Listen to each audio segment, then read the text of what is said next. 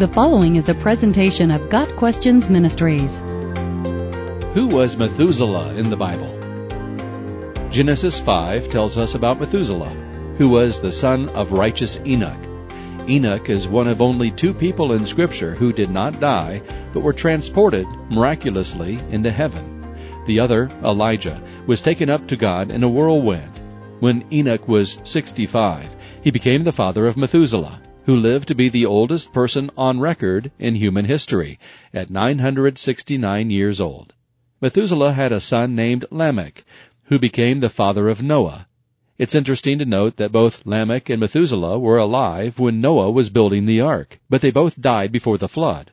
Some have suggested that Noah's grandfather Methuselah died the week before the flood, citing the fact that God told Noah and his family to enter the ark 7 days before the rains came. It's been speculated that this 7 days was a period of mourning for Methuselah, as was common in humanity's early history.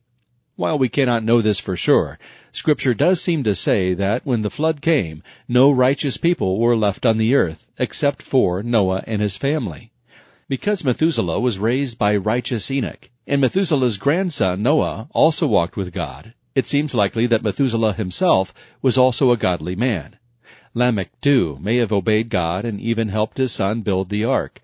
This family line from Enoch to Noah, descended from Adam's son Seth, appears to have been God-honoring and the only ones through whom God could work his plan to save the world.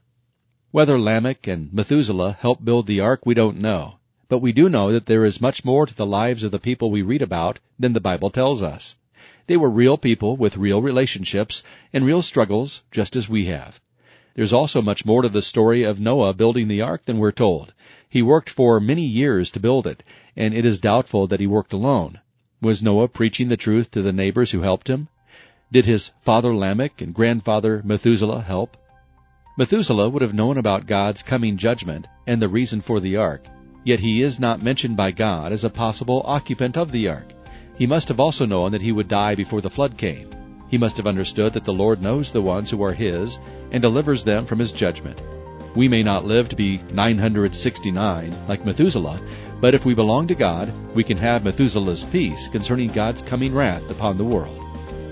God Questions Ministry seeks to glorify the Lord Jesus Christ by providing biblical answers to today's questions. Online at gotquestions.org.